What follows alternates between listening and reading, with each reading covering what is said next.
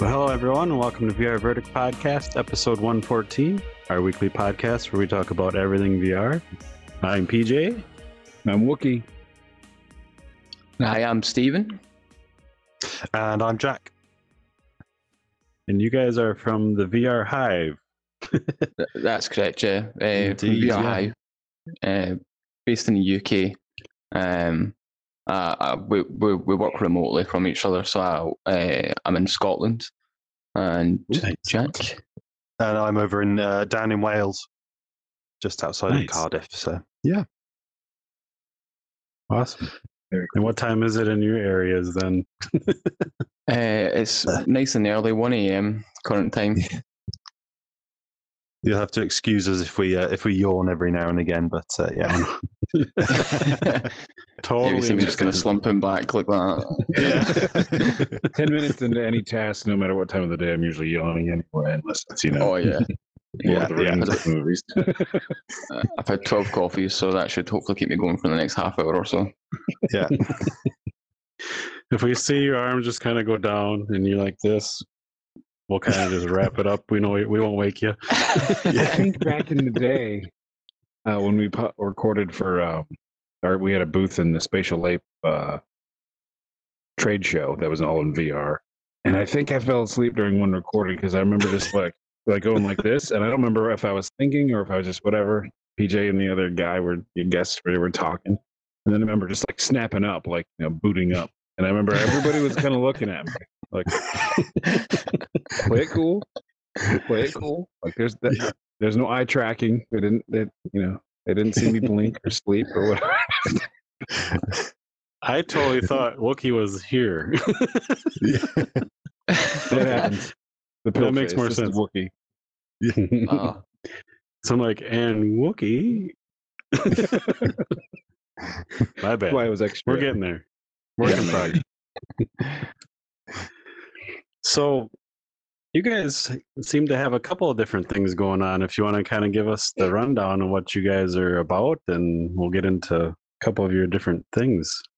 Yeah, sure. Sorry, I'll jump on this, Jack. Please do, yeah.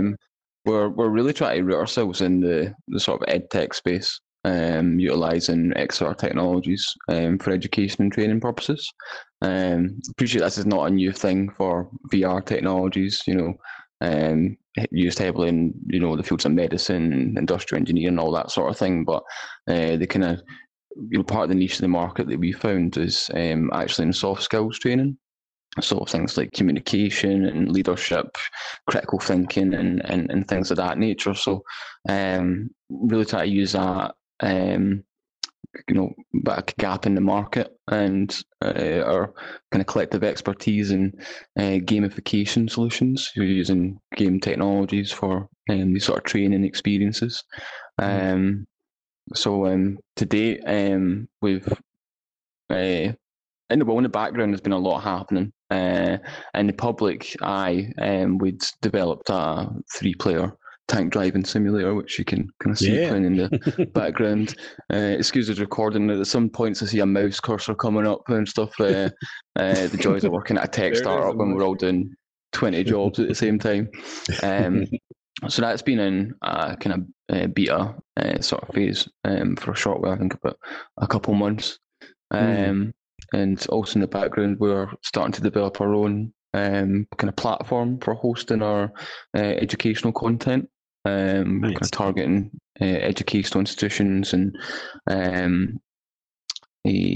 provide them a bit more of a more viable solution to e-learning. The kind of flat, clicking through the buttons and boring yourself half to death and not retaining any information.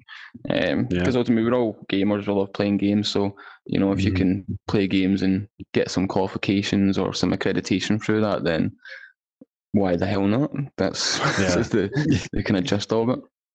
That sounds awesome, yeah. it's a lot of fun, but with game development and then dealing with a lot of varied user base, proposes a lot of different and very interesting challenges as well. So at the company, I'm the kind of lead developer, and I'm kind of acting as the platform architect as well. And my colleague Jack, he's heads up all the production for our filming stuff. I don't know if Jack, you want to tag in here?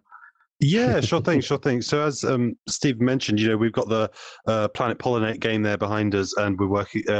He's working on a few other sort of similar fully immersive projects. Whereas the other side of the company that I'm sort of more working on is the more live action 360 sort of filming. The way I describe it is it's almost like a choose your own adventure game. Where you're at the castle gate, do you want to go left, do you want to go right, do you want to go through, and we're sort of transporting that into the world of virtual reality education. So one of the recent projects we've been working on has been to do with like end of life conversations for, sorry to get really heavy, like really straight off the bat, but 5 minutes it's one that we're really, really pleased with. So I want to scream about it from the rooftops. So yeah, it's about end of life conversations, and it was co-designed with nursing students and healthcare professionals within the UK. And so you've got several options that you can select of what you want to say to this elderly couple, and go through the conversation and make mistakes and have that sort of safe space to make those mistakes and say things that you would never say in real life, and see what the sort of the real world consequences could potentially be of that. So that's the sort of thing that I deal with, script writing, finding actors, filming, and then into the final edit, really. Nice. That's awesome. And I should mention, we kind of met you guys through Laura Shearman, who we had on the podcast last year, and she's just amazing. And the thing she was working on was just blowing my mind. We're gamers by trade, or not by trade, but all our lives. So in VR, it's so amazing that you have games and experiences, and then you have folks like yourselves that are trying to work in education and all that. It's more interesting to me than games are, and I never thought I'd see that. And I end up saying that a lot on here because it's true. But if I can interject there, one of the most fun experiences in games, even the flat screen versus VR, is usually like the first third of the game when you're figuring it all out. So like you're learning in the digital environment, and then once you kind of get a grasp on it, most games just make you do that grindy loop to keep you playing, and then it's like, well, like figuring out all the mechanics and how to navigate and do all that stuff is usually the best part. So that does kind of like, it's kind of a no-brainer once you realize it, or once somebody like you guys are like, hey, you train people. It's like, where's this been? Yeah, exactly. I think that I agree with you there. I mean, I love From Software games, so I'm currently kind of playing through Elden Ring when I have 5 minutes to spare. How's that going?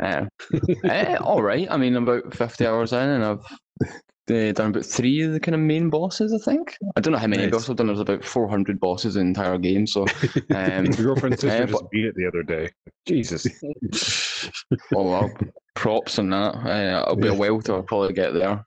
But I agree with the first part is getting a new area, and you turn a corner, and then you get jumped by about 40 different dudes, all OP and smashing you about. But once you learn how the enemies work and all that sort of thing, you can arguably lose a little bit of the kind of the fun and the challenge there, because it's a bit predictable. That's something we've been kind of trying to bear in mind when it comes to our future plans for our experiences. So we've actually got a very talented gentleman that's just started working with us, and he's working on our kind of AI machine learning framework that's going to power a lot of our experiences. So capturing things like tone of voice, the type of language that you're using, telematic data on how you're moving around the experience and all that sort of thing, so that we can give as much of an optimum feedback as possible to our users. That's kind of really big selling point, particularly when we're speaking to education institutions and stuff like that, where we're basically saying we're doing a lot of the hard work so that you necessarily don't have to, but you can reap the rewards for that, get the valuable data, and then kind of trying to form that kind of ecosystem of learners coming in, enjoying the experiences, having, meaningful moments from it and meaningful learning experiences. And then, we can capture that data, and then that can help train, the next class or the next, round of students. And it's just, just keeps going to that, keeps getting optimized and feeding that in as much ways as possible. Like, so for the, difficult conversations and those sort of content they've been making. Imagine powering that by, an AI algorithm that, might even worry about voice actors and stuff like that and all that sort of thing. And you can get the AI to do it as well. Yeah. But yeah, I think just to go on what Stephen said, that feedback, that instantaneous response is really useful, and we've built that into the sort of the projects that we've worked on so far. But yeah, linking up with like LMSs, learning management systems, and things along those lines, where you can do what's the homework for tonight, teacher? I'll go home and do this VR episode, and then all of that content, all of that feedback sort of feeds into their learning management system.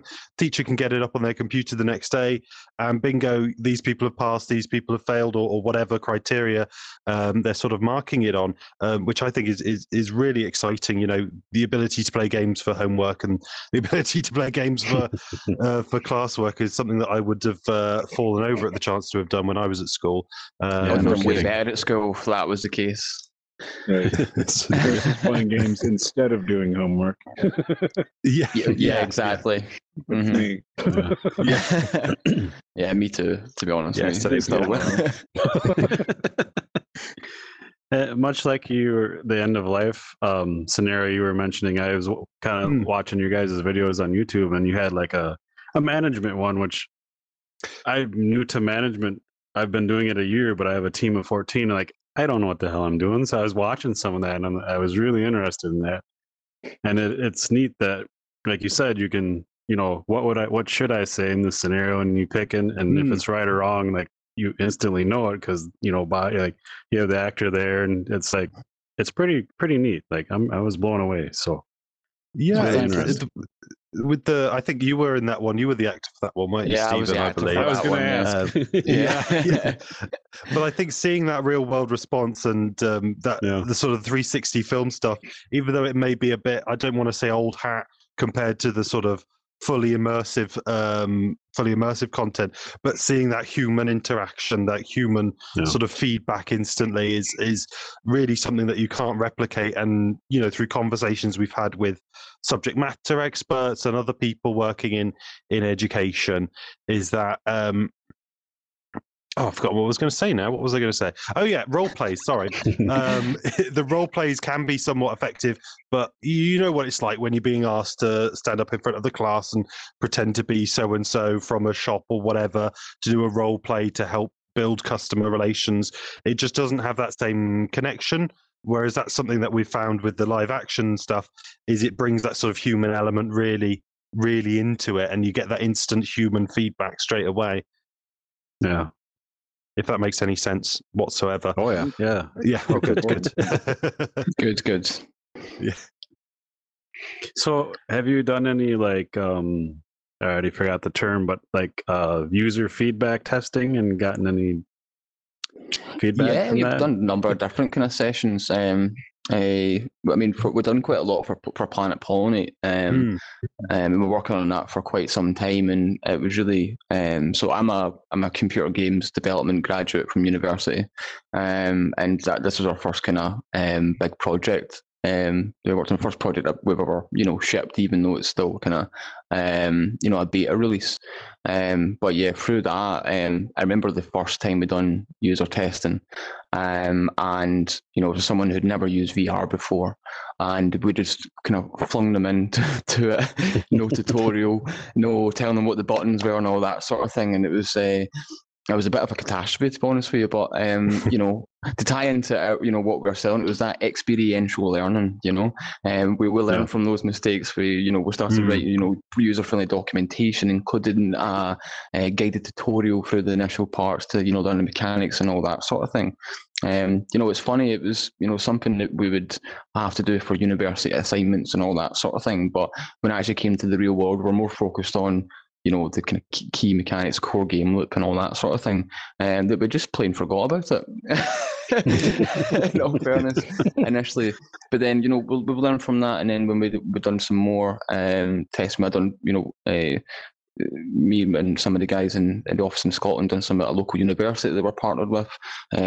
Jack, you'd done some testing down south in south west England, but overall it's been just saying it's been quite positive since that. We kind of learn from it. We take feedback and criticism on board.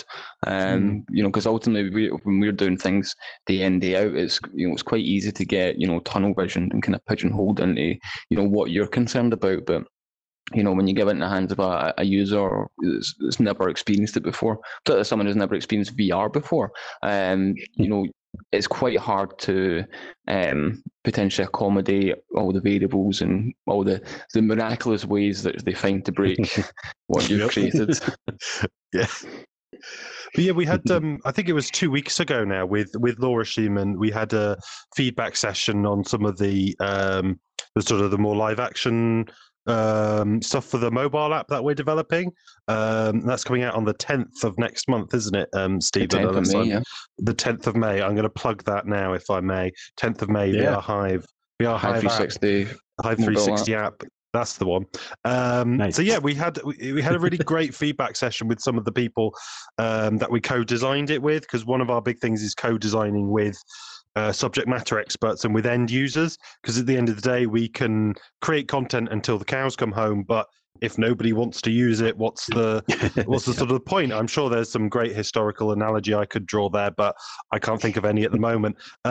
So yeah, we had some fantastic feedback sessions with students, with educators, and in all honesty, it was quite overwhelming, the positivity we received. And I think some of them are already using our content, even though it's not been properly released yet, not been launched yet. They're already using it as part of their sort of staff training and as part of their student sort of education at the moment, which is really fantastic to see that people actually want to use the product, which I think is validation for anyone who produces anything that people want it. Oh yeah.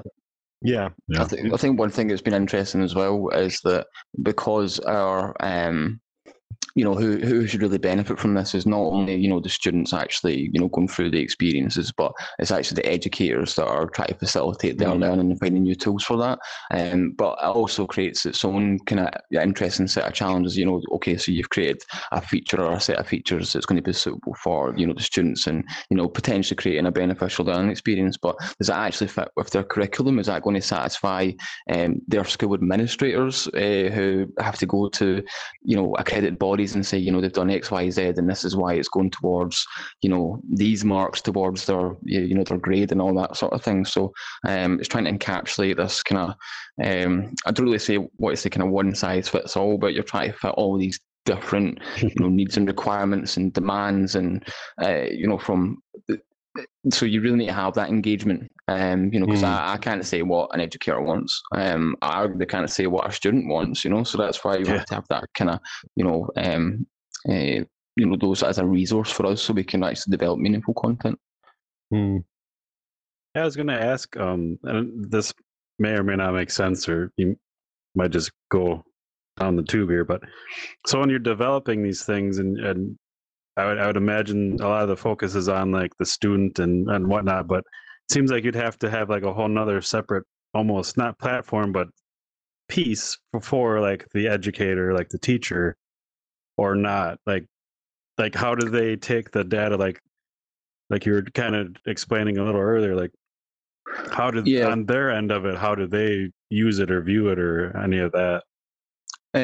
Jack might want to kind of chime in with this, but a lot of the work that Laura Sherman had done, and Jack, you had kind of helped with this as well at the time, was that we looked at kind of different courses that were being taught, and I think it was more kind of general education initially, and like, right, okay, where can we, maybe map experiences to just to hit these marks so that we can say, okay, they can do this experience and it can go towards, an accreditation or a certificate or a grade. So there's been a bit of work done there initially. With sorry to butt in there, Steve, but with all of these, we've sort of based them on sort of T levels, which is college levels that we have in the UK. So yeah, they have a sort of set defined amount of sort of learning objectives that they hit. And then obviously when we're writing the script, when we're developing the episode, we have to get those learning objectives into the episode so that the educators are confident that what we're providing is viable for the course. But also, Stephen, I know you've done an awful lot of work on the platform development and that side of things for the sort of the VR Hive platform, with the whole separate sort of app almost for educators to access the content from, haven't you? Yeah, so yeah, that's been a can of worms, if I'm honest. So, so that with our platform, it's not only just maybe students and educators going into the experiences and being able to facilitate tools for, I think, from an educator's point of view, but then it's like, okay, the school admins are going to need to get us information, so it's creating a link from our kind of cloud-based networks and the assessment or experience data directly to their what we call virtual learning environments. So it's basically kind of like an online portal that institutions use to go in and they can get coursework and stuff assigned to them, and how they get their homework essentially. Especially since through kind of COVID and all that sort of thing, where a lot of institutions are actually having to rely on these systems now as opposed to in-class teaching. That's what we're really trying to because the tools are great, but unfortunately they're just not being used to the best they possibly can. It's all very flat. It's all very, like from a forum from like 2004. It's honestly like it can be as bad as that. But it's just about using the existing tools, linking into that, just to make it easy for everyone, really. So going back on, we do the hard work so they don't have to. But yeah, it's posed quite a number of different challenges. Trying to ask education institution administrators, well, what would your requirements be for this platform? And then you have to explain them what a platform is, then what VR is, and what a computer is, and all that sort of thing. But I suppose for me, particularly, it's it keeps me on my toes. I'm constantly having to make sure I'm giving the best possible information and advice, and you're constantly selling the benefits of it, which I can see and I can feel, and what some of our users have felt as well. But some school admins are a bit hard to kind of come round. And I think, just to riff off what you're saying, just shut me up if I'm jabbering on too much.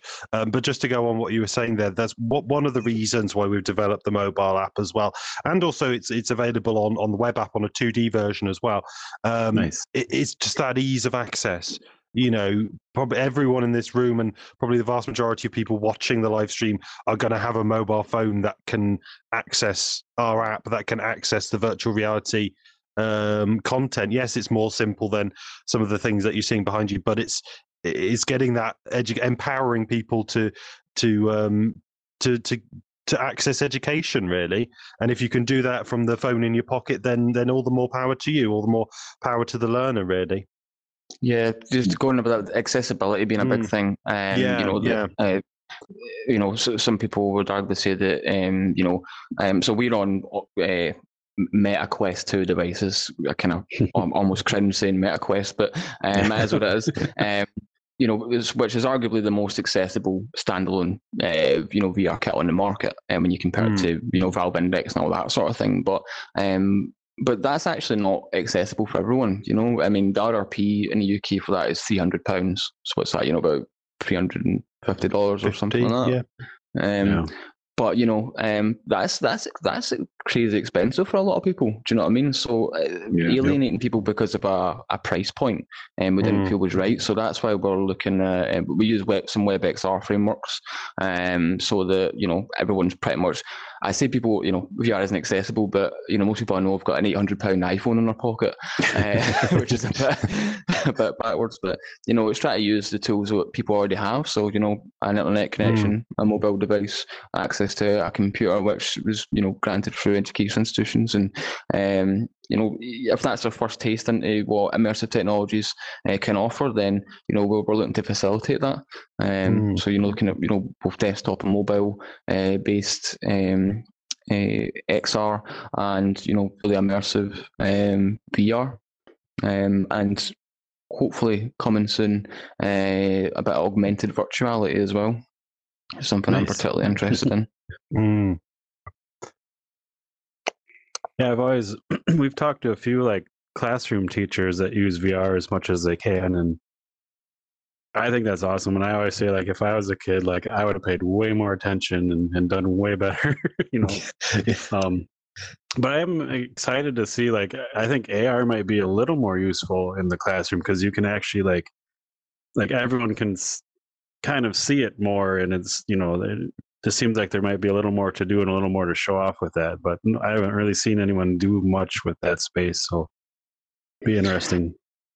Yeah, it's funny. I agree with you there. I think you know, AR would be particularly effective as well. You know, it's kind of funny. I mean, most of the applications of AR that I see in my day to day is like Snapchat filters, you know, Instagram filters and all that sort of thing, you know, made through like Spark or something like that, which, you know, they can be quite, you know, quite cool and stuff like that. But I don't think it really does the technology justice and what is actually capable of it.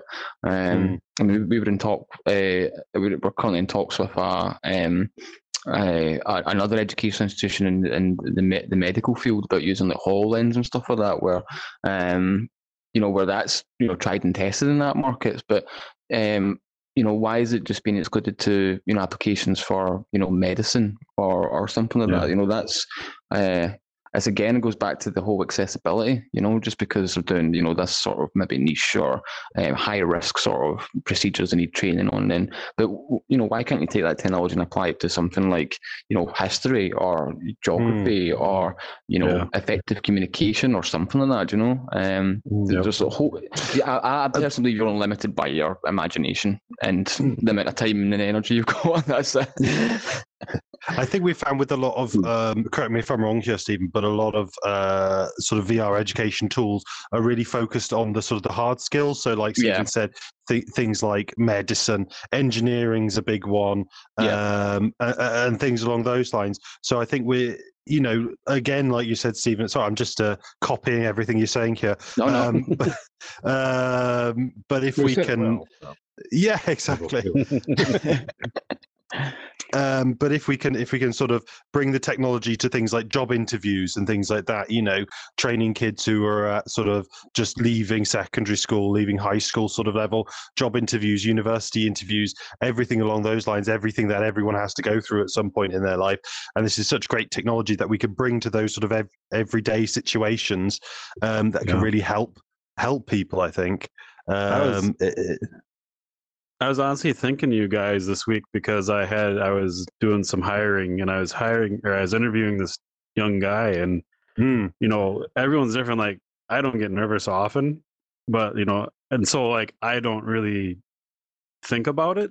But in this guy I was interviewing, young kid, his hands were just like shaking the whole time, and I felt so bad.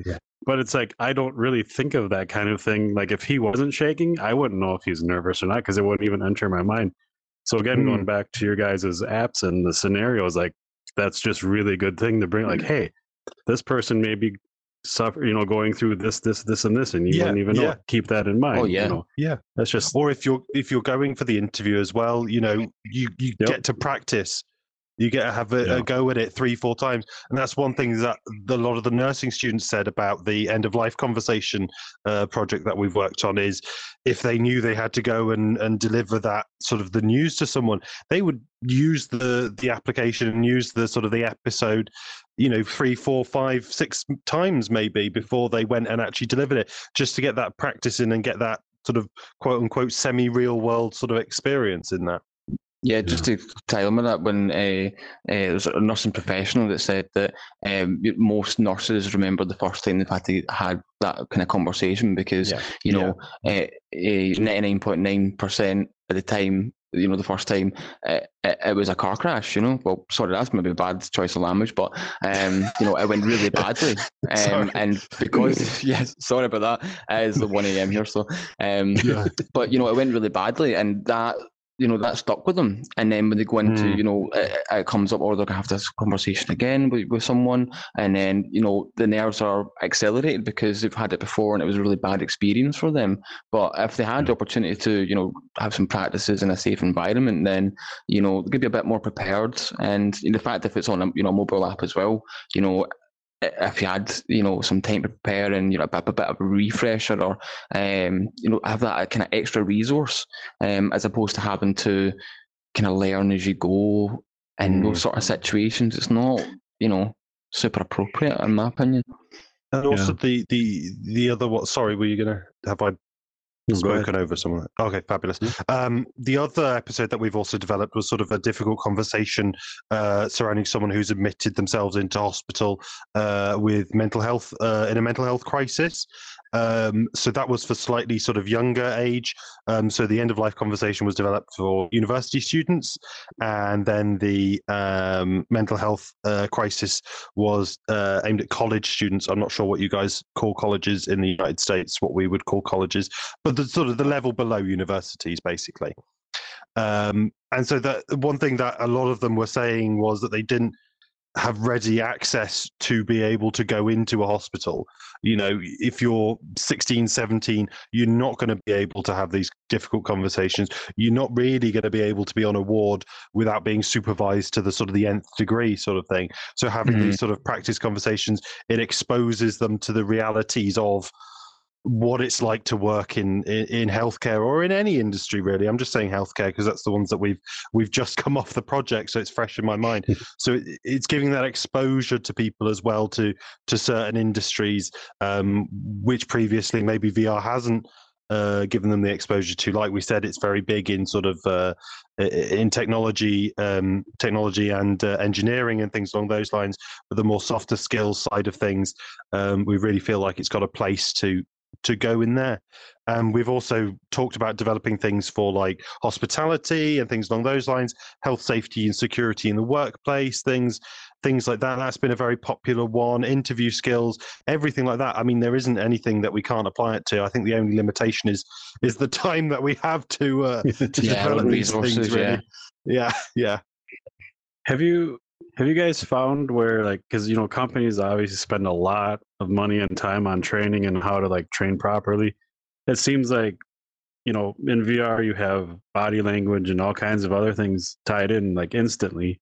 Do you find that it's easier to set something up from scratch and like get it going because of all that? And are you able to kind of point that out to where like there might be even like cost savings aside from like the better learning and training type of scenario? Or oh yeah, I mean, sorry Jack, if you wanted to. No, I was just gonna 100%. I mean, I'm just remembering some of the stats. I'm sure our boss would be very annoyed that we haven't mentioned any stats so far and that I can't remember any more.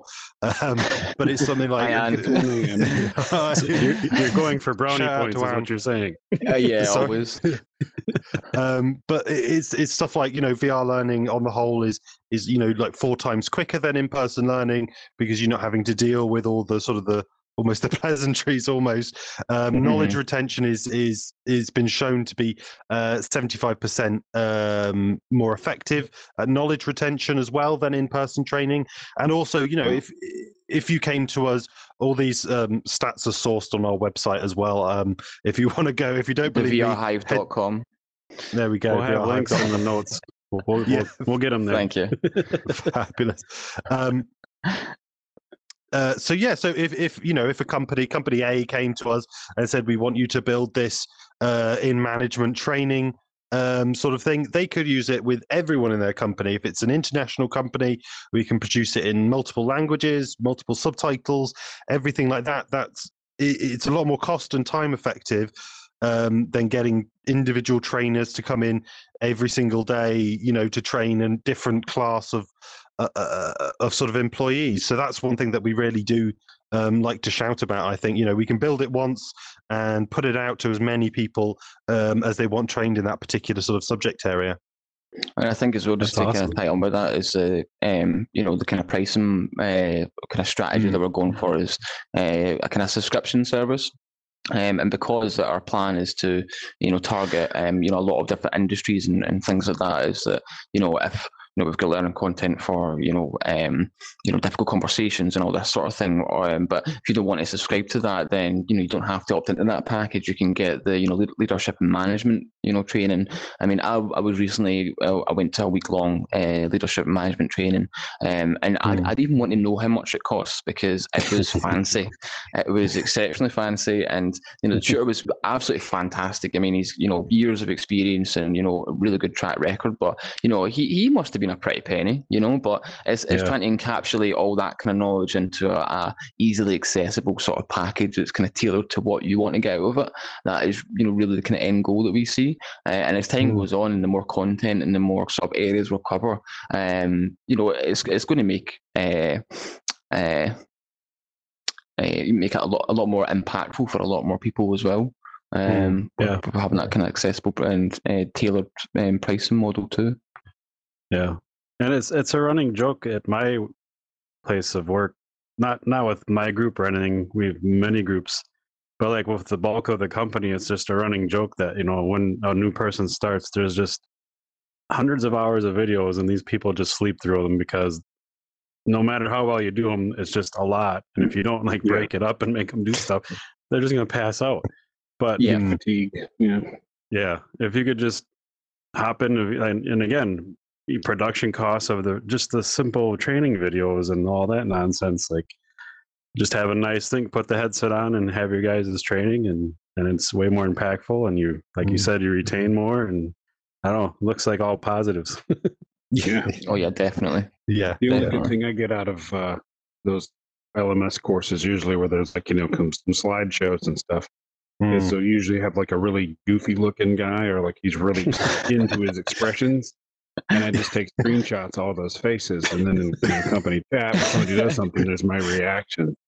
And just that, and then I zoom in on his eyeballs, just really huge. Like, don't invite me to meetings or chat. Make it not gonna be helpful. You're just gonna get that guy's face. Yeah.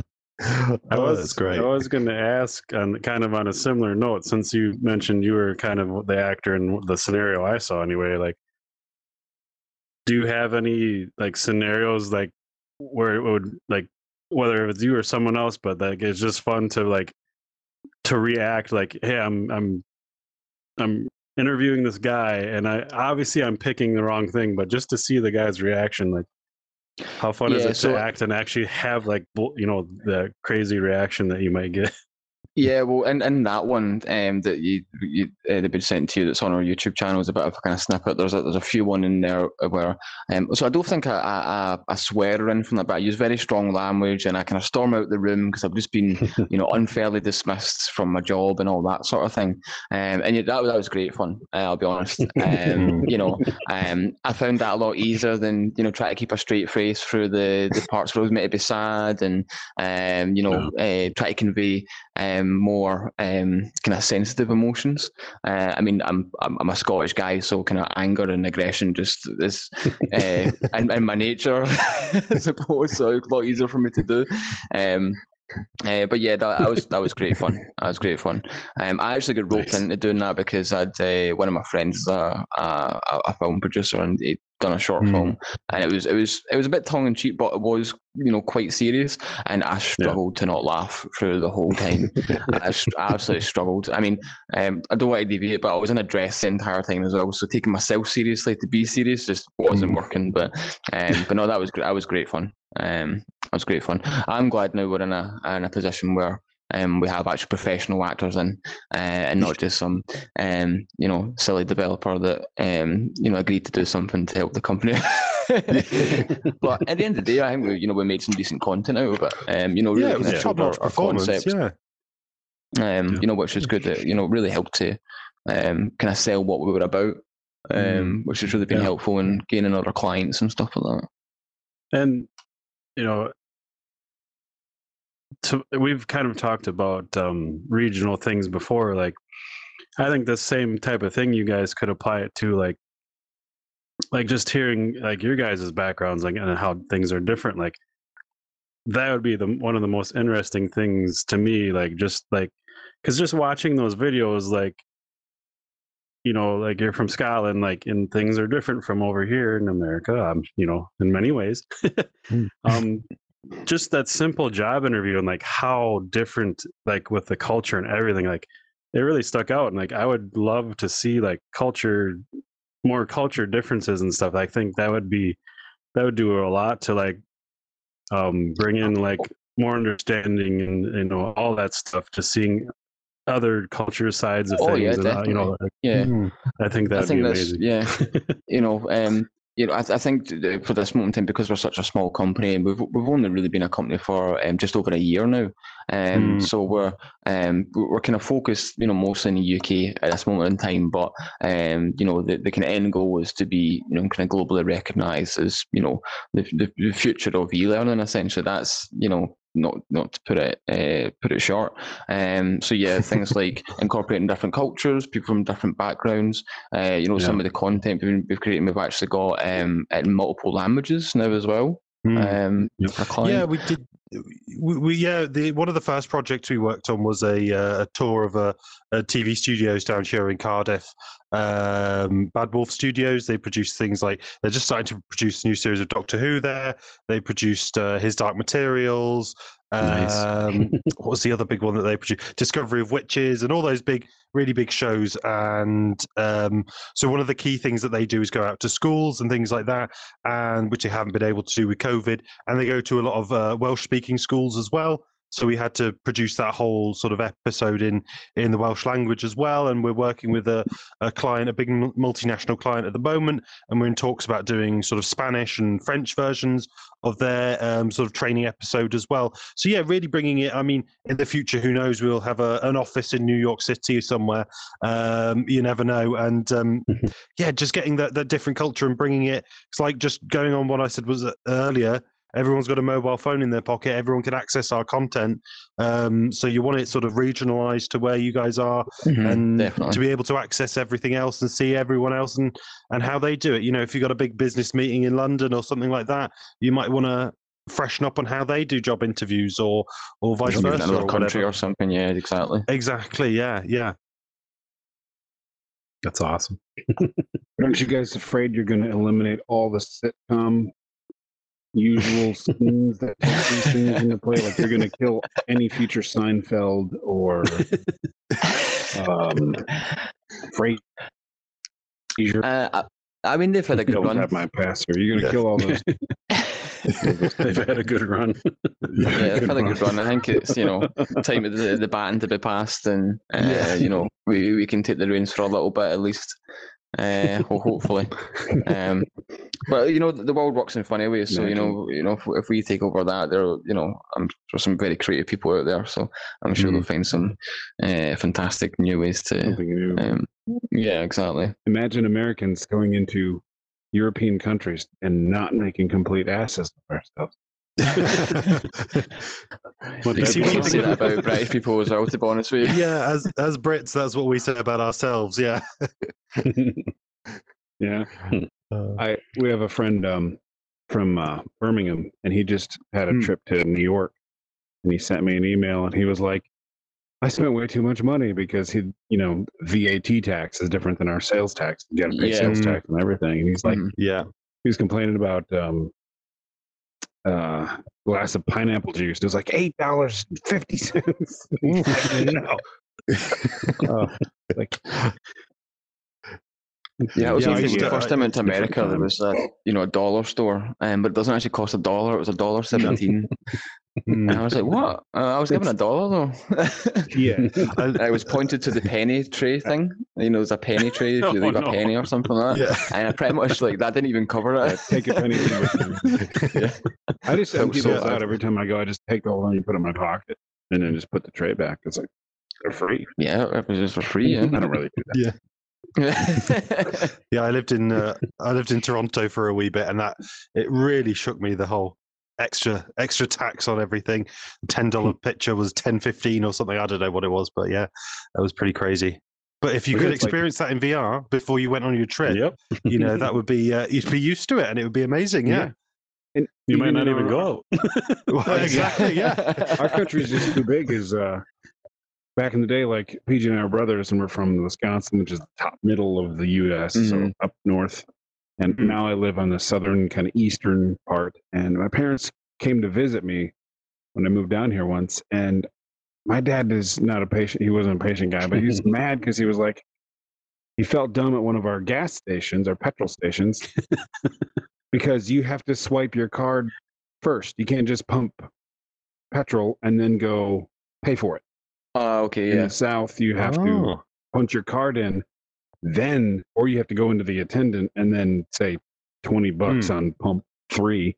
Then and he was out there for I don't know how long. He was so mad and frustrated about it, and I was like, he's like, why didn't you tell me? I'm like, how the fuck am I gonna like just think of that one random ass? Yeah. And again, yeah, taking a trip down there, just a slice of life in every facet of the planet would be great. Mm. Ruin his Yeah. day.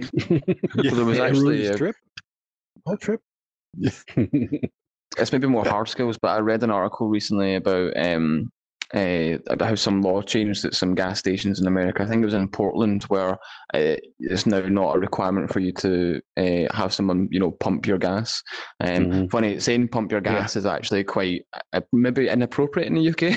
Potentially, but then it was like people were confused because they never actually had to do it before. So the people in 30s, 40s, 50s, and they've just got not a Scooby Doo what to do. So imagine there was a VR Hive piece of content. Yep. How to pump your own gas. What do you do? Do you take the lighter out and you set the thing on fire, or do you take it out a park and let it go? Yeah. Yeah. You drive and ram the pump, and the gas just magically seeps in through the paint. Yeah. There's nothing That's how it works in most games. over So. here in America. We're starting to get right. You're starting to get more and more roundabout corners. Very popular in Britain ever since Chevy Chase had his movie. But there's a fair few over here, but there's still places that haven't seen him. And you can see a video online from a few years back of I think it's Kentucky, which is the middle of our country, like right in the middle. Mm-hmm. Yeah. And there's a roundabout turn got added, and nobody knows how to do the traffic camera is there's people driving right over it, like if this is the circle, they're just driving right past it. There's people that want to take a left turn instead of going around the traffic circle and then going that way. They just drive into oncoming traffic and undercut the whole thing. And it's like, holy It's the crap. first time I had a roundabout. Yeah. Yeah. Roundabouts are scary though. Did they not put a roundabout scary. in a Grand Theft Auto game? But I've always Wouldn't thought that of have a virtual solved reality sort of driving lesson. Virtual reality driving lessons would be great. You just have to get the foot pedals and the sort of the gear stick as well. Yeah, should That's, put pedals on it. Those are expensive. yeah, I think They are expensive. Yeah. Yeah, but I mean, Imagine I going- had foot pedals and a gear stick for my PS2, back in the day. So if you just use the same technology, there you go. I've got a wheel with gas pedals, but the gear stick's like $200, and the frame to hold it is $200, and the wheel is $200. So it's like it's about that. If you go there, It's take like buying a real car. right? It's more expensive Why than don't the I just actual buy a second-hand cars I'm junker looking for at right now. $100? Yeah. Right? But imagine if they just had little booths like that when you go to take your in-person like driving test, and then you just go over there and have a little arcade, and where they, the driving instructors can be like, okay, I feel confident that they're not going to get me killed. Yeah. I think I'll take them for a test drive. Or They just do that with they do that with pilots. Like if you want to get Yeah. your hours up as a trainee pilot, you go into a simulator.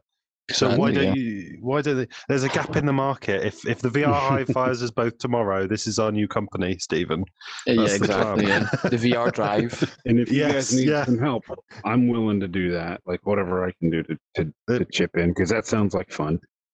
The thing is, I'm learning to drive LLC. just now, and yeah, and a practical driving test in the UK is you pay XYZ for a invigilator guy to come in, and he puts his sat nav on and he says, "Right, drive."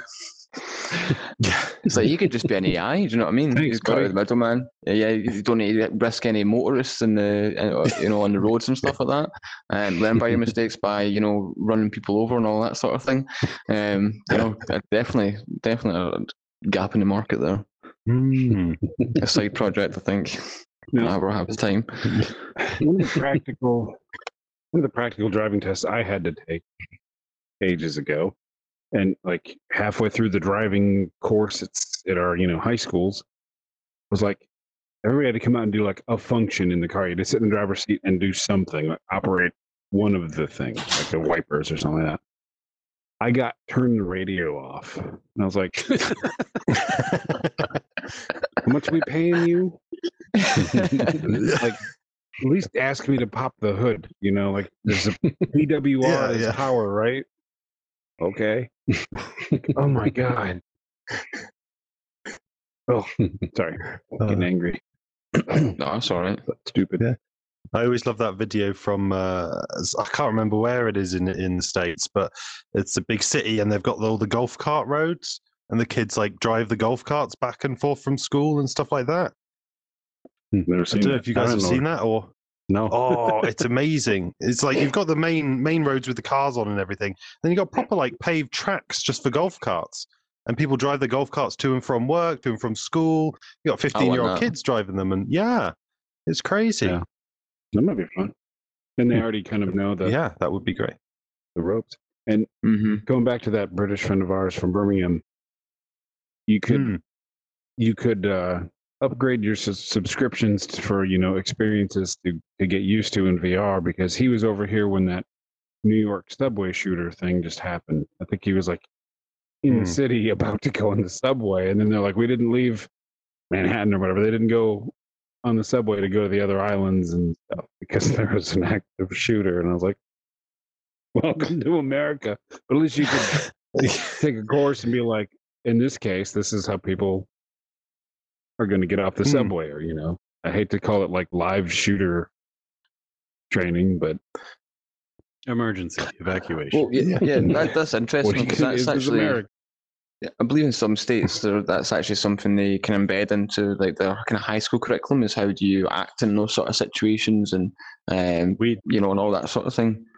We just had that at work. They literally brought like one of our top security guys is like an ex-military dude, and it got pretty intense. Like they were making people like walk through the hallways and like look to make sure that everything's clear and then move, and like he was like chasing them. Like it was pretty crazy. Wow, that kind of sounds like fun too. But like I thought it was fun, but a lot of people were stressed out. Yeah. We have those in our kindergarten over here now. Like, imagine that they got bulletproof backpacks. Wow! I'm like, welcome to America. We want to come over? We'll hang out. Oh yeah, why not? Yeah, if you're paying for the flights, then definitely, yeah.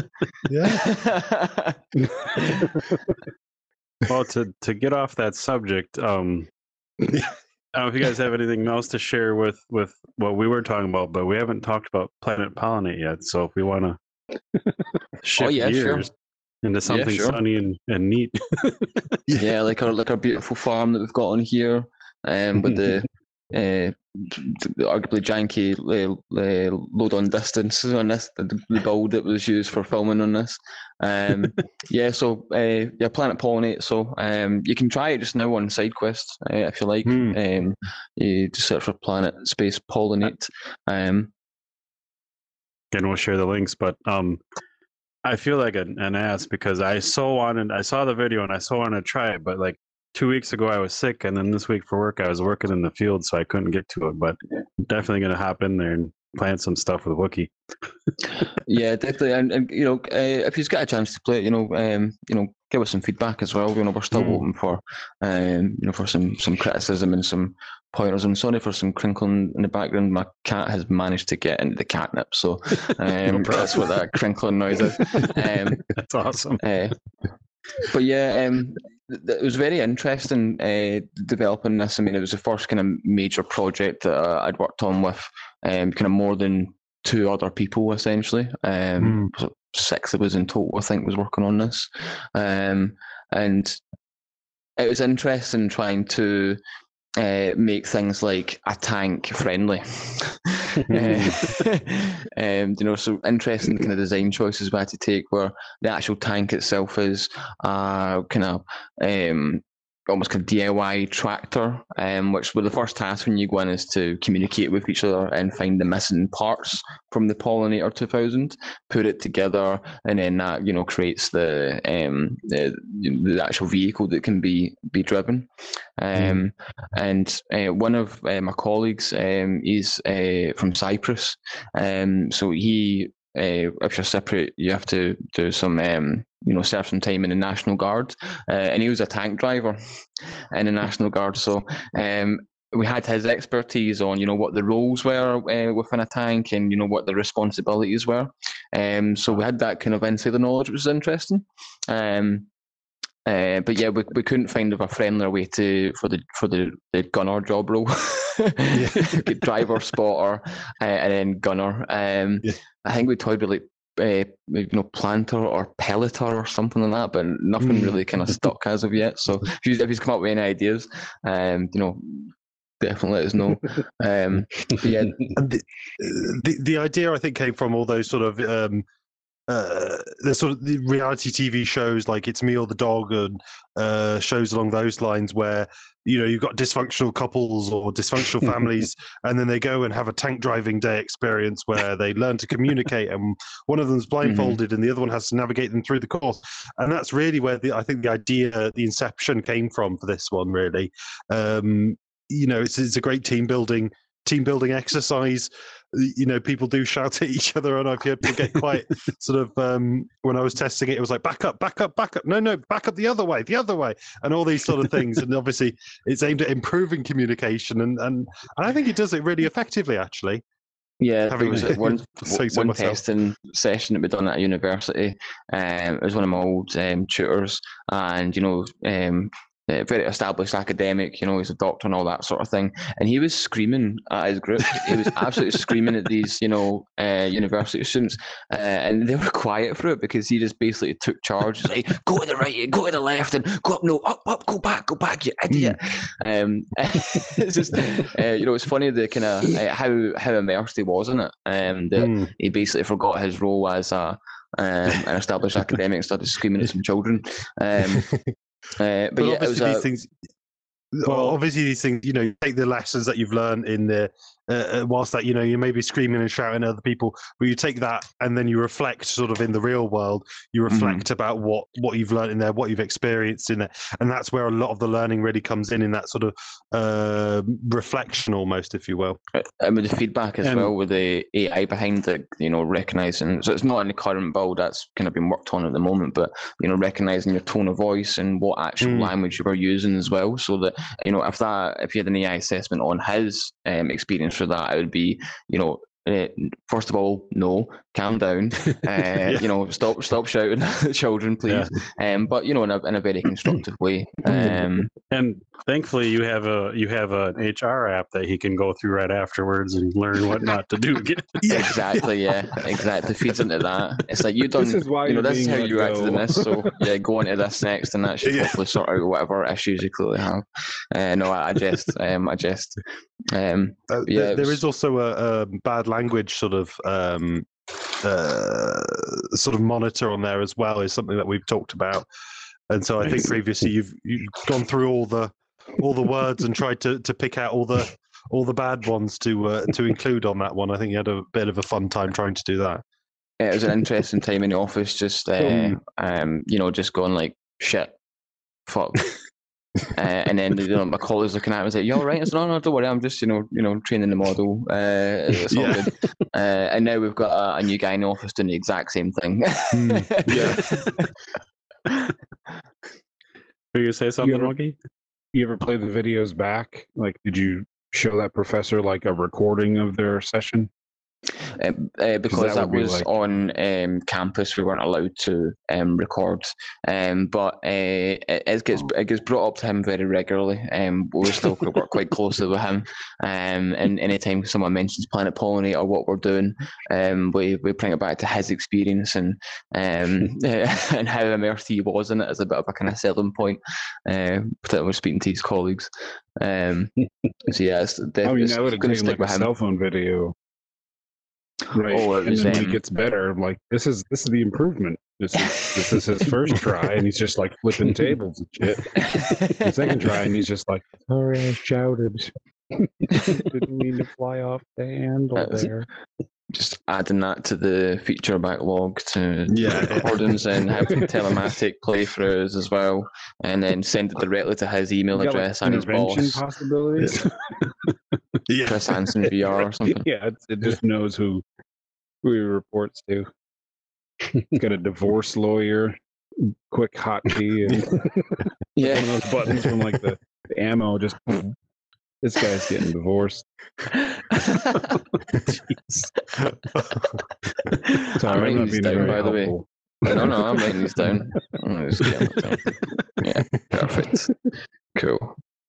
And that was Jack's idea, so Jack, you get credit for that. We've got the recording. We've got the recording. There's evidence. Yeah. Of what?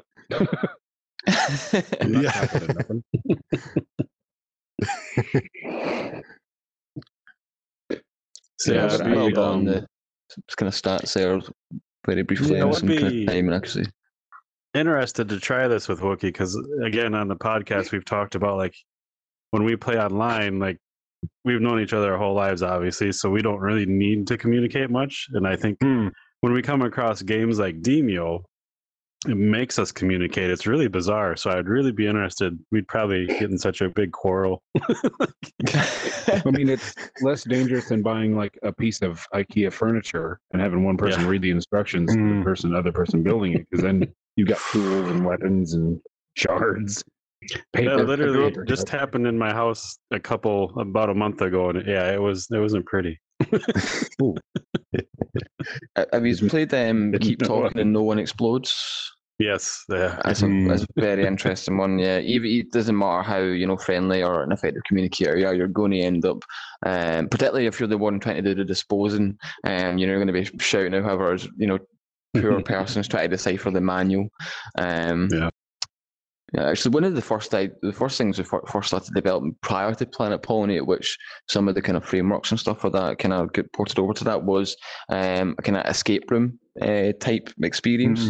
Nice. So you've got that effective communication and problem solving, critical thinking, and all that sort of thing. And it kind of amalgamated into into this. We kind of partly used that as kind of finding our feet when it comes to cloud-based cooperative multiplayer. Some of my colleagues had never actually worked on a VR project as well. They've more done 2D, 3D, and all that sort of thing.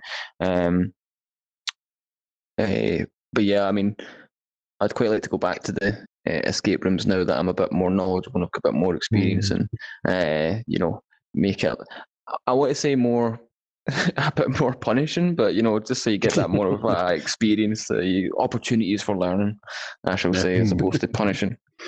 I think those ones were aimed at a slightly lower sort of education level as well. Yeah. So I don't think we want to punish them to that harshly. Yeah, sorry, I'm a bad person. We did one. No. Oh, sorry. No. Was it? What? I was just saying bad choice of words because I keep saying potentially misconstrued inappropriate things. But no, after you. I was just saying the escape rooms are great fun because like you get too many people in those. We did one once where there was easy puzzle, but I guess if you're the one opening the thing and pulling out a bunch of photos with clues on them. You're not thinking about it, and nobody was listening to me. And I'm like, you flip them over and you put them together, and then, okay, you're not listening. Okay. 5 minutes later, like, thank you. Let's get the key. Go. Yeah. Oh, patience. Yeah, this stuff looks fun. And we were talking way earlier on too. Like people might have, with I think it was an end of life thing with the discussion. If you've done one task, especially something like that, and you've kind of like had a bad experience, humans don't let those associations go, and the only way to fix them is like to repeatedly make another, wagon track in the dirt. You got to just keep making other associations. You don't always get to do that with real people because they're gonna get sick of you real quick. Yeah. So, and also exposure. Also, I think I mean, we've all been in situations where we'd love to say something wholly inappropriate and wholly sort of rude and horrible and crass or whatever. At least I have in every single day. But that was my whole first marriage. Yeah. You think he's kidding? But He's not. I'm staying out of it.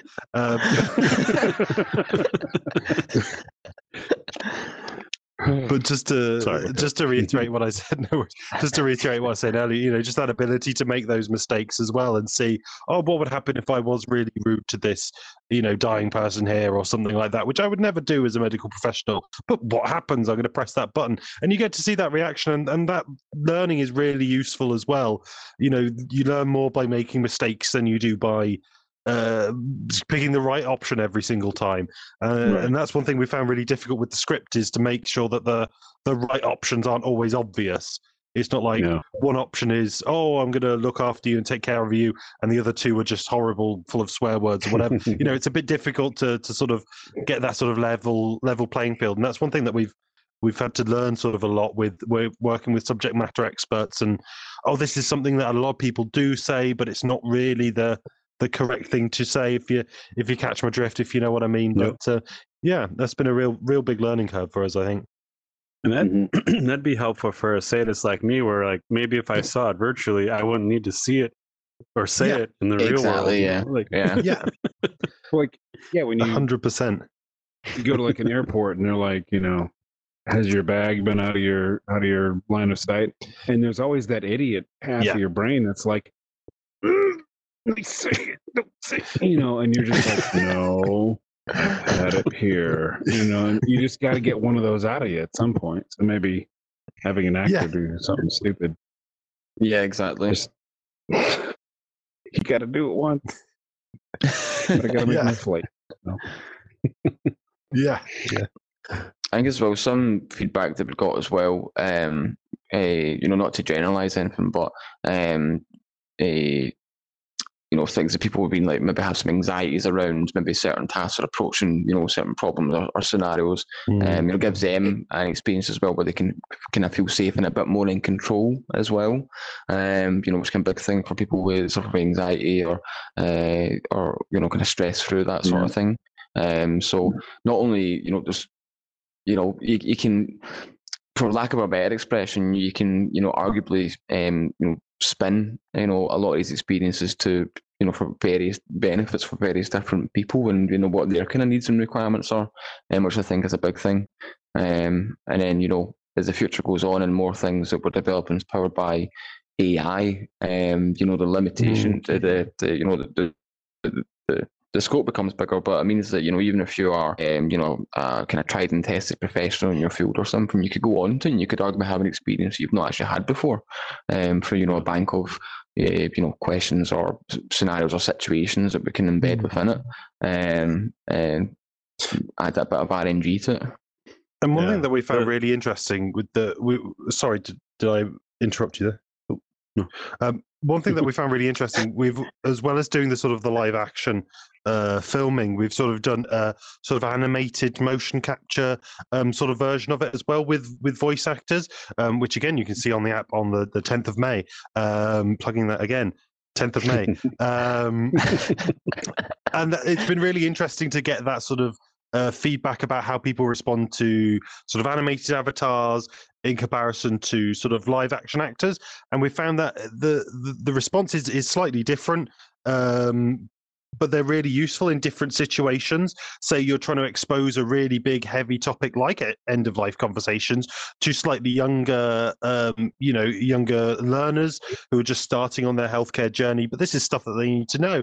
The sort of animated stuff doesn't have as much emotional impact potentially as the live action stuff. So that's a really great way of introducing that sort of stuff to them.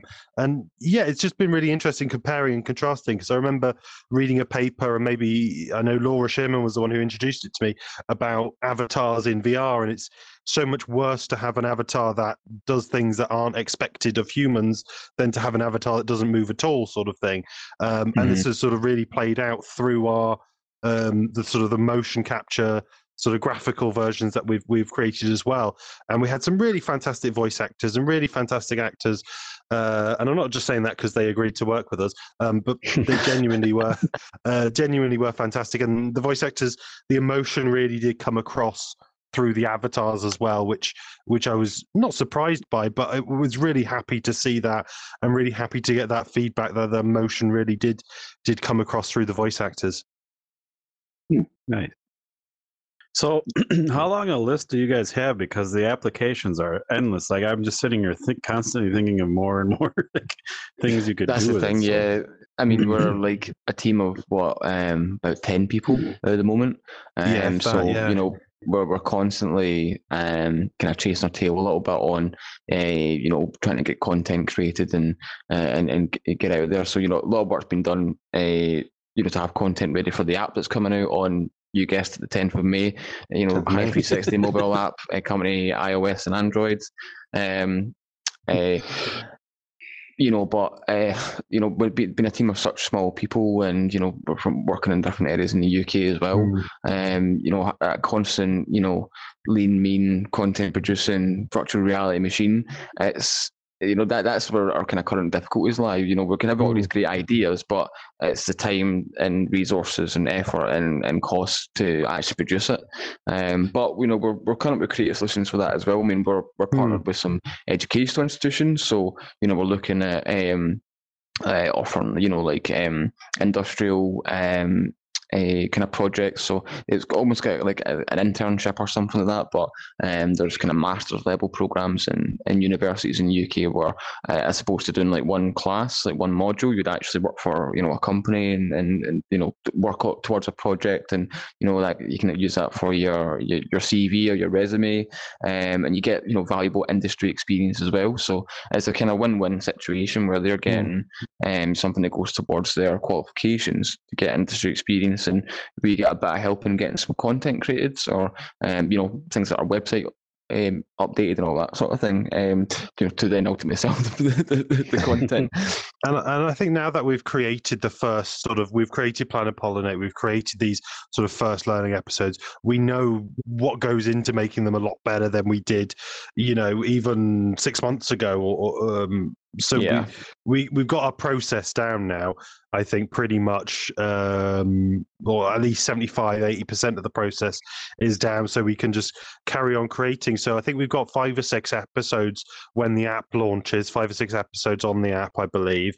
And then we're working on with three other educational institutions, I believe, as well, for content for the app. And then Stephen, on your side of the business, there's a lot more institutions that you're working with as well. Yeah, I mean, last time I looked at that list, I had to scroll down a couple of times to actually get to the bottom of it. But yeah, it's you know, even though we are you know, still fairly young as a company, you know, the ambitions and our kind of track record is starting to be the proof in the pudding as well, with the kind of engagement we've got from, you know, both users and institutions. But yeah, it's just, I think for the moment, it's just, you know, pushing forward. And you know, we're lucky enough that in the last year that we've created all these, you know, different frameworks and stuff. But so it's just a matter of, you know, we have the ideas, you know, we're translating that into content, and you know, we just kind of keep cycling from there. I mean, and it's very interesting now when we finish one project and we go to start a new one. And when we're creating a new repository and all that sort of thing, it's the project initiation is way quicker than what it used to be. We use kind of lean product development methodologies. We work in an agile kind of environment where constant iterations and all that sort of thing. So as a team, we're a lot more optimized. Nice. Which is a big thing for us. I mean, Planet Pollinate was we were kind of learning in real time about proper agile development and stuff like that. But again, come for that experiential learning, we can now put that into practice, and things are a lot a lot quicker. And hopefully, as time goes on and we grow as a team, we can part that knowledge on to future graduates and new team members, and we can just kind of keep that going as well, and branching into different areas of immersive technology also. And I think one thing to mention as well about the team is just how young most people on the team are, really. I mean, everyone on the development team are recent graduates. I think I'm the one who's had the longest period of being graduated, I suppose, because we had a lot of the team members, what was it, last week, had their graduation ceremonies. Yeah. So I think that just sort of it is testament to them as well, and how great the development team is. Apologies if I'm blowing our own trumpet there, but I think we have to from time to time. Definitely. But yeah, and you didn't graduate that long ago, did you? Yeah, most of the team graduated from university last year. I've just started a PhD as well in augmented virtuality. So I'm back to being a student again. But yeah, and kind of average age of the development team is about kind of what 23 years old. I'm the oldest. Actually, I'm in my 30s. I was a late bloomer, as I feel like to say it, but I'm super proud of everyone at the company, not just from the development team or anything like that. I think from all aspects, we've all kind of pitched in. We all, one of my colleagues is our level designer, but he also does marketing. We've got our environment and 3D artist, and he handles some of the kind of scrums and the sprints and all that sort of thing. I'm a developer. I'm also audio department. Jack, you're amazing at dealing with clients, but you're also tip top. When it comes to actual production side of things, well, that's your bread and butter. But it's in a room. Yeah. Oh, we've got one. So. Let's see here. Yeah. Give him some practice. That's incredible. Really like a great moment. All the 20-year-old people I know are nowhere near doing anything like that. When I was that age, I wasn't doing anything.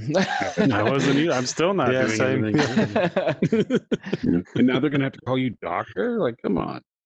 I know. I can't believe that myself. If you knew my background and where I grew up, if you went to my school teachers, they'd be like, they wouldn't believe me. I'd probably be institutionalized from their recommendation. And but no, it's been quite a tough journey so far, and but you can definitely see the payoffs, and how much people have grown and their confidence and stuff like that as well. It's no secret that a lot of computer science students are kind of introverted and all that sort of thing. But seeing the team on calls with clients and stuff like that, and being able to speak up and be confident and confident in their own abilities as well. That's something that I'm really pleased to see in the team. I mean, I'm known for being a bit of a kind of waffler and just talking without much substance, but that's just who I am. I kind of doing that when I'm nervous or something. But it's and as time goes on, exactly. the gloves fitting. So yeah, that's something that I've really been appreciative of seeing them grow. My only concern is they don't grow too much and try to leave the company.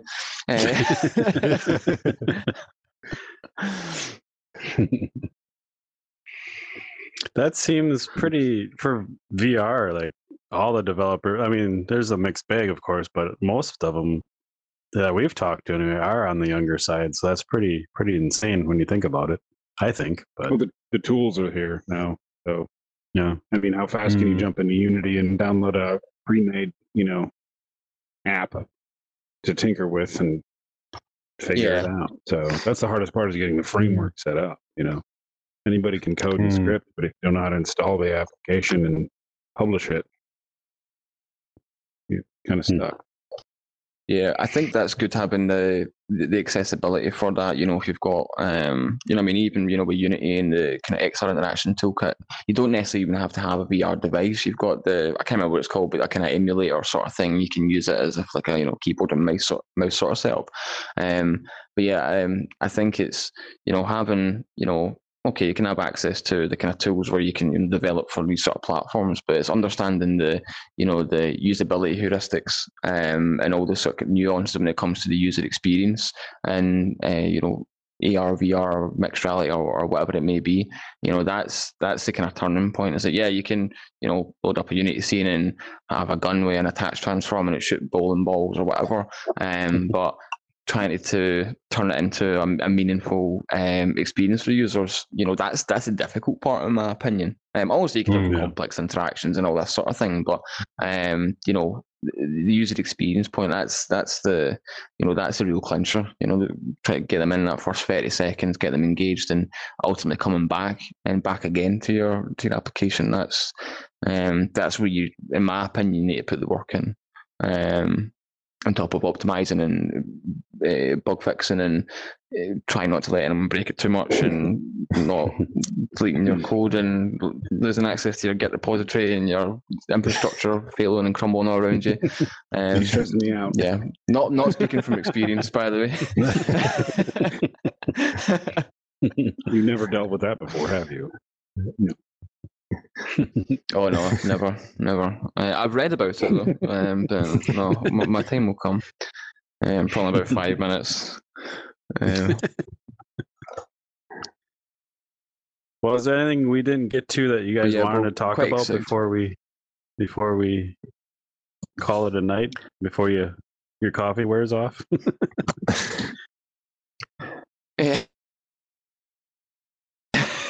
Apps coming out. Yeah, mobile apps coming out on 10th of May on iOS and Android. If you want to, definitely. If you want to hear more about us, we're on the VRHive.com. We're on Facebook, Twitter, LinkedIn. We've actually got a TikTok account as well, which we've got one video which we got absolutely slaughtered for. Someone commented on it. This is what if Reddit and Discord was a room, this is what it looks like, and it's just the development team waving, which I still find hilarious. I know we talked about our platform, which is still in development. We are aiming for our kind of to bring that to market in about a year's time, so February 2023. Touch wood, so all things goes to plan. And yeah, I mean, for the next couple of months, it's really pushing the mobile app and trying to get some meaningful feedback on that, so we can feed that back into the content creation machine. And yeah, more work in the background towards the platform development. Yeah, and if you want any more info, then the email address is on the website. You can put it in the description below, maybe. I don't know. Yep. But yeah, if anyone wants to contact us about anything, go for it. That'd be fabulous. Cool. Yeah. Any links you guys want to share as well? Yeah, anyone wants to work with us, yeah, we're more than happy to start those conversations. Yeah, we'll be retweeting anything and sharing as much as possible and checking out that and the mobile app, as long as Planet Pollinate. Maybe we'll get a video of Wookie and I screaming at each other. We'll see what happens. That'll be fun. That would be great. Maybe you'll learn some new words, kids. And thanks to you guys as well for having us on here. It's been a real blast. Yeah. Yeah. Anytime. Like, oh yeah. It's like I said, the stuff that you're helping people, you're educating, and you're making it fun and interesting, and that's just something like I so wish was a thing when I was younger, because who knows what would have happened, but it's just great to see. Yeah, maybe. Yeah. But never say never. Never say never. It's never too late. I won't go to HR so often. I don't know. We'll see. I don't Yeah, anytime you guys have updates or just want to come share anything else, we'd love to have you back. It's just fun to talk and great to hear you guys' side of things. What would be interesting is what would be interesting if you do play Planet Pollinate, in the coming weeks or coming months or something like that, when we've got the AI back end implemented into it, I'd be interested to see you playing it again and having that, Wiki, you swore like 40 times in that one section. Good job, effective communication, and things like that. Just see kind of comparisons. That's some of the things we're interested in as well. Was how it was, where it's going, and where it's going in the future as well. But the AI stuff, yeah, we'll just get it all out. Yeah, exactly. It feeds into our model, so there's nothing to. We can vet out the inappropriate stuff, so it doesn't go back to the the students. That's awesome. But no, definitely, we'll keep you in the loop of what we're doing and how things develop. 100%. Awesome. My battery's at 4%. If I'd cut out before we finish up, I'm not like, screw these guys. I'm just. Yeah. No, that's cool. Everyone, thanks for watching and listening. This was brilliant. Sorry, there must be some voice lag going on. Sorry about that. The VR Hive, links are in the show notes. Check everything out. Don't forget May 10th, the big day. We'll be sharing the mobile app. May 10th, links to Hive that. 360 mobile app. Yeah. Boom, boom, boom. Thanks. Thanks for watching, listening, hanging out. Thank you. Thanks, everyone. Take care. So now the mics are off. The camera's just kind of spinning around like for streaming, studio style. So they can't hear us anymore. They can only see us. So thanks, guys. That was good. That was really nice. Yeah. Yeah, it was I fun. can't wait to check everything out. Yeah. No, anything you want from us? Any sort of videos or anything you want to? Yeah. Just it'd be fantastic. Yeah. If you want us to stick a poster on the wall or something, we can do that. Yeah. Yeah, I cool, yeah. Won't say no. We'll get one of our mascot marketing guys to go on it. Yes, yeah. Cool. Yeah, we didn't actually talk about Verby shit. Verby is our bee mascot, and he's going to be, well, they actually, because they're gender neutral, is going to be AI, kind of smart assistant. So, can't believe, I mean, it is 2 a.m., right? So, yeah. after a long day. Yeah. I actually wrote notes somewhere. You can't see them when your headset is at the problem. Exactly, yeah. No, nothing. Okay. But no, this is really good. Can I ask just curiosity? What was your? So I know this is made in Unity, but is it like Photon you are using for the networking and all that sort of thing? No, our friend from Tab Games set it up with Normcore. But he left a lot of his other like projects, his other game stuff in the app and just sort of handed it to us. So there's all these weird things. I don't know if they're even related to what we need. I need to strip it out and all the wiggly artifacts. I'm like, what has he done to the scene file? So just got to figure it out. Normcore. I got to strip that out too. So fishnet photons. No, I'm just curious. We're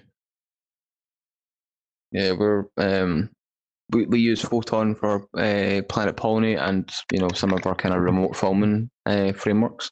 But I'm looking at migrating over to. Sorry, my cat's just gone absolutely mental around me. I don't know if you can hear that. Oh wow! Toast, calm down. So yeah, my cat's called Toast, by the way. Say Toast. But yeah, we're looking at migrating. Yeah, we're very inventive when it comes to names. But yeah, we're looking at Game Lift and all these other kind of dedicated server solutions and all these other things. But I'm just nosy, I like to see what people are working on and all that sort of thing. Well, I'm about to rewrite the whole thing so it's a lot cleaner for us to use too. So I'm thinking Fishnet, maybe Photon, and then I know Unity's starting to add back in their networking for game objects or some netcode for game objects. Maybe that'll be better. Yeah.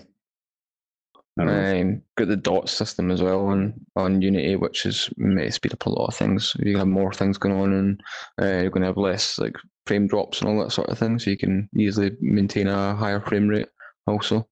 But yeah, it's implementing is the one thing. It's optimizing it. That's the hard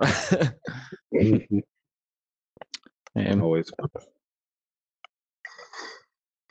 Yeah, well, I'm sorry about you guys. I'm going to call it an evening. I've got a meeting in like 6 hours. Yeah, no problem. Yeah, I appreciate you guys coming on so early or later, however you want to look at Next it. time, yeah, we can. Thanks for having us. Yeah. Really nice chatting to you. Yeah, it's been an absolute pleasure. Thank you. Oh, brilliant. Thank you very much. Ooh, high five. Boom. Yeah, we got to add the little. Yeah, we knocking the page, yeah. Batman comic book noises. It was just pancakes now. Have a good night, guys. Yeah, I'll see you in the morning, Stephen. See you guys. Have a good one. Yeah. Bye. Bye, Toast.